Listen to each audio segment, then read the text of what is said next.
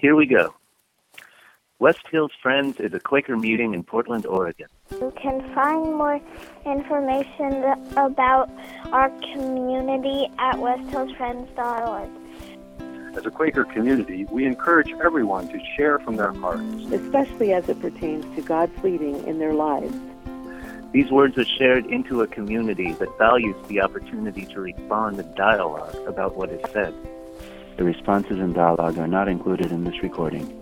The views expressed in this content are solely those of the original contributor and do not necessarily speak for the entire West Hills Friends community. Thank you for listening. Have a wonderful day. Thank you for listening. Have a wonderful day. Good morning, friends. My name is Martha, and I'm a pilgrim, and it is wonderful to be gathered together this morning with you all. As has been mentioned, today is the first Sunday of Advent, and Advent is the first season of the liturgical calendar. It's the new year for churches that observe liturgical seasons. And I mentioned that last week, noting how appropriate it seemed that the last Sunday of the year would fall at the same time as Thanksgiving, to end a liturgical year with gratitude. And it's just as mind-blowing to me and or fitting that a liturgical rhythm would begin with waiting. And this is our jam. This is like Advent's the Quaker season. We are all about waiting. Waiting for something good, the expectant, anticipatory, attentive sort of waiting on a gift. Something good. The message that the Spirit can put in any one of our hearts, or that we hear from anyone else around us. These are gifts. And I was struck as we were singing by the number of times that longing or wanting was mentioned. That's the part I'm most familiar with right now, is just this can't be it, right? There has to be something good coming. And I don't know how much of that is my upbringing, the school of faith I was raised with, or just human nature. We are made for something that doesn't fall apart, that isn't broken, that doesn't cut each other. And I can't wait for that day. But at the top of this new liturgical year and a season of waiting, our passage today comes from Matthew 24, and this Bible doesn't have verse markings.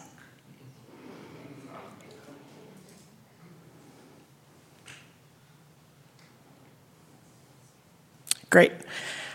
There it is. So stay awake, alert. You have no idea what day your master will show up, but you do know this. You know that if the homeowner had known what time of night the burglar would arrive, he would have been there with his dogs to prevent the break-in. Be vigilant just like that. You have no idea when the Son of God is going to show up. Nadia Bolz-Weber, a Lutheran pastor in Minneapolis, wrote in one of her books that when this text came up to be preached, she said, "How is Jesus like that thief? What needs to get stolen from your house? What does Jesus need to take from you this season?" And in that vein, I will be reading a short story that crossed my radar this week, and it just made my heart sing. So now you get to hear it. It's called "The Cell Phones That Would Not Stop Ringing During the High Holy Day Services" by Karen Bender. The rabbi told us to turn off our cell phones before he began the Rosh Hashanah services. So I pressed that button on the side of the phone and saw its square face go dark. I was ready to reform, after all. It was Rosh Hashanah. I wanted to join the hordes of others reforming, trying to change into better people for the new year. I stood at the cusp of the new year, a plane of good intentions, stood with my husband and children in the pews, surrounded by others in their suits and fine dresses and pumps and satin yarmulkes. The congregants were thinking of all the ways the past year in which they had not been the best of persons. We all stood and peered into the ark, its tall oak doors now open, inside the sheer white curtains floating lightly over the Torahs. The Torahs were dressed up in their crimson velvet cases. They looked as though they were ready to go to an expensive restaurant or a wedding. The cantor's voice soared as he sung the deep notes of Avinu Malkeinu, all of us bowing slightly before the ark, trying to appear humble or concerned, assuming the blank and philosophical expressions particular to the high holy days. The other congregants were so focused, I envied them. They were closer to imagining their better selves. This was an opportunity for that. I was trying, too, to imagine this, but my mind kept swerving the wrong way. I tried to think about how to forgive those who had wronged me in various ways, from the cashier at Food Lion to my boss to my friend who had stopped calling to that mean guy who blasted his horn at me and gave me the finger when I was, in fact, driving the speed limit today. I was not able to access this better self. No, for I was mired in my own personal grievances. I wanted everything I shouldn't. I wanted a load of cash and a jacuzzi tub in our bathroom and everyone to stop yelling. And I wanted everyone at my work to shut up and listen to me. I wanted sometimes to escape to another life, and I wanted to freeze time so my children and husband would always be who they were at certain perfect moments. And I wanted my family and friends to appreciate the love I wanted to lavish on them, but everyone kind of preferred their own sort of love, which was their choice naturally, but sometimes made me sad. I wanted my dead parents and an aunt and some friends who were dead to be alive again, and I could not get accustomed to and even bitterly resented their deadness. I wanted my brother to stop being mad because I had taken the best chandelier out of our parents' dining room. I wanted the cats to stop napping and clean up the house. I wanted to eat 10 Entenmann's coffee cakes and not gain a pound. I wanted to go completely deaf when some people were talking, and I wanted others to just vanish. I wanted my nation to not be so embarrassing. I wanted to ram my car into the car of the mother whose child bullied mine. I wanted to climb back into my mother and try again to be born. I wanted to stop burning with jealousy over stupid matters. I wanted not to be so ridiculous. I sort of wanted to repent, but really I wanted others to repent, or maybe the world to repent with its obstinate and senseless rules. And this was just what I wanted. This is not what I actually did. That I won't even go into. Then a cell phone started to ring. It was a cheery, slightly irritating tune, the unmistakable melody of a device that wanted you to grab it and make it stop playing. I thought, what idiot left his cell phone on? And looked around. And then I realized with a jab of horror that the melody was coming from somewhere around my feet. The ringing phone was mine. I grabbed my bag. How could my phone be on? I had turned it off. We were in the middle of services. I was not this dumb. My hands were trembling, and I fumbled with the phone, forgetting briefly how to turn it off. The dumb thing kept ringing. My hands were as clumsy as enormous mitts and somehow could not figure out how to turn it off, so instead I answered it. Naturally. "Marry me," said a stranger's voice. The members standing in the pew behind me glared at me. The cantor's voice soared through the room. Wrong number?" I whispered. "Please, you know I'd be good to you," said the voice. "I have a truck, sweetie. Please marry me, or I'm going to..." I was trembling. Everyone in the congregation knew the phone belonged to me. They were concentrating very intently on their holiness. Oh, the pure focus of their blank faces. And I had interrupted them. "Stop," I said, and hung up. I pressed the button on the side, the power button, so the phone would turn off and I could get back to my quest for my higher self. The phone rang again.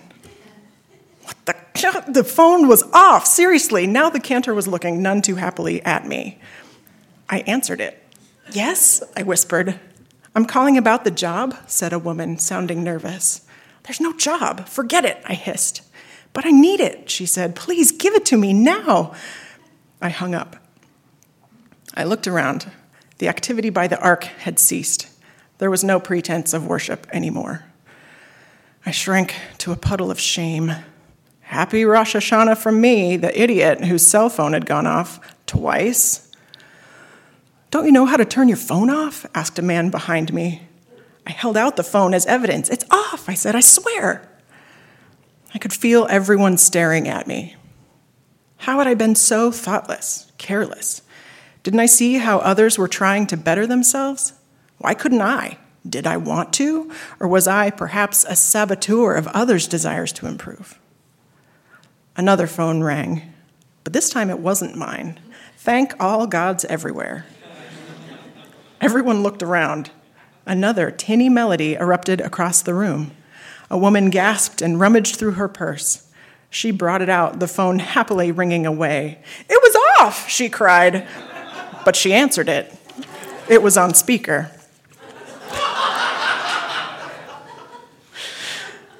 If I don't get pregnant this time, a voice cried, I'm having an affair. Another phone rang, then another. The rabbi and cantor, the temple president, various high-ranking hi-hos stood, bewildered, suddenly ineffectual in the presence of these spirited ringtones. All the phones were going off at once, and people scrambled through their purses, pulling out their phones and answering them. My phone was ringing too. Each time I shut it off, it burst back into its fierce song. Each time it rang, a person wanted something, urgently, or they were going to act. I want my wife back, or I'm beating you up. I want my gardening shears back, or I'm kicking you out of the garden club. I want that teddy bear, or I'll cry at the restaurant. Stop, I kept saying and snapping my phone off. Will they just shut up already? Who wanted to hear the world's millions of complaints?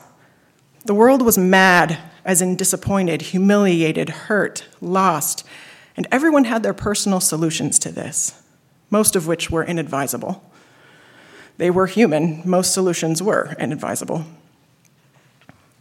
There were shouts of anger and grief rolling across the world. All of the congregants were answering their phones and going pale and shutting them off, but the calls kept coming, more and more, and the pleas became more high-pitched and urgent. The cell phones sang and bleeped and whirred and filled the sanctuary with an unholy ruckus, and no one knew how to continue the service. Rabbi, how do we make it stop? The rabbi gazed, bewildered, upon all of us. He clearly didn't know. My phone rang again. My dog ran away, a woman said. I don't want to leave the house. There was something in the voice that made me pause before I said stop and turned off the phone. I know, I said. There was the sound of a human breathing. Okay, said the voice, and hung up. My phone shuddered in my palm, and then it was off. It seemed to be off. Now I had a theory. I heard the voice inside the phone of the man standing next to me, in which someone on the other end was saying how his child had started drinking a lot and wouldn't talk to him, and he, the father, just wanted to drive to his apartment, grab the bottles of liquor, and empty them into the street. It's hard, I said. There was silence. Yep, said the man, and hung up. The phones exploded into sound over and over in the room until the person who answered the phone did not tell the one on the other end to stop. The phones were adamant, ferocious for attention, their rings shrieking so that it felt as though they would reside forever in your ear. But as soon as we said something, anything but stop, to the person on the other end, the phones ceased their ringing. One by one, the ringing vanished, and after a few minutes, finally all the cell phones were silent. The silence in the room seemed new and enormous. It was as though we had all been assigned new ears. Everyone looked a bit shaken. My ears felt a bit tender with the buzzing from all of the ringing, all of the sorrows and complaints of the world. I was depleted.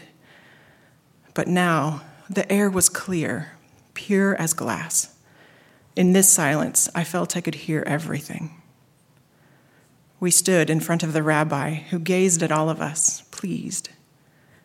"We are all ready now?" he asked us. We were. I think I was ready. In my hand, my cell phone was still. "All right then," he said. "Let's begin."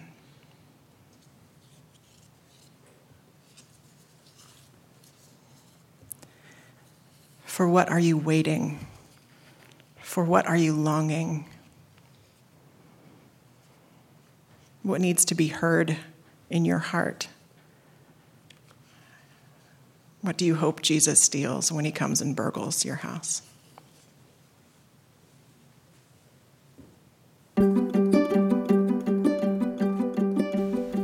Hey, thanks for listening to our podcast. We're really happy that so many of you are finding it to be helpful and as a way to stay connected with what's going on with us here at West Hills Friends. If you'd like to stay connected with us in other ways, we have a couple options for you. You can check out our website. It's westhillsfriends.org. There you'll find some more information about who we are as a community. You could also follow us on Facebook.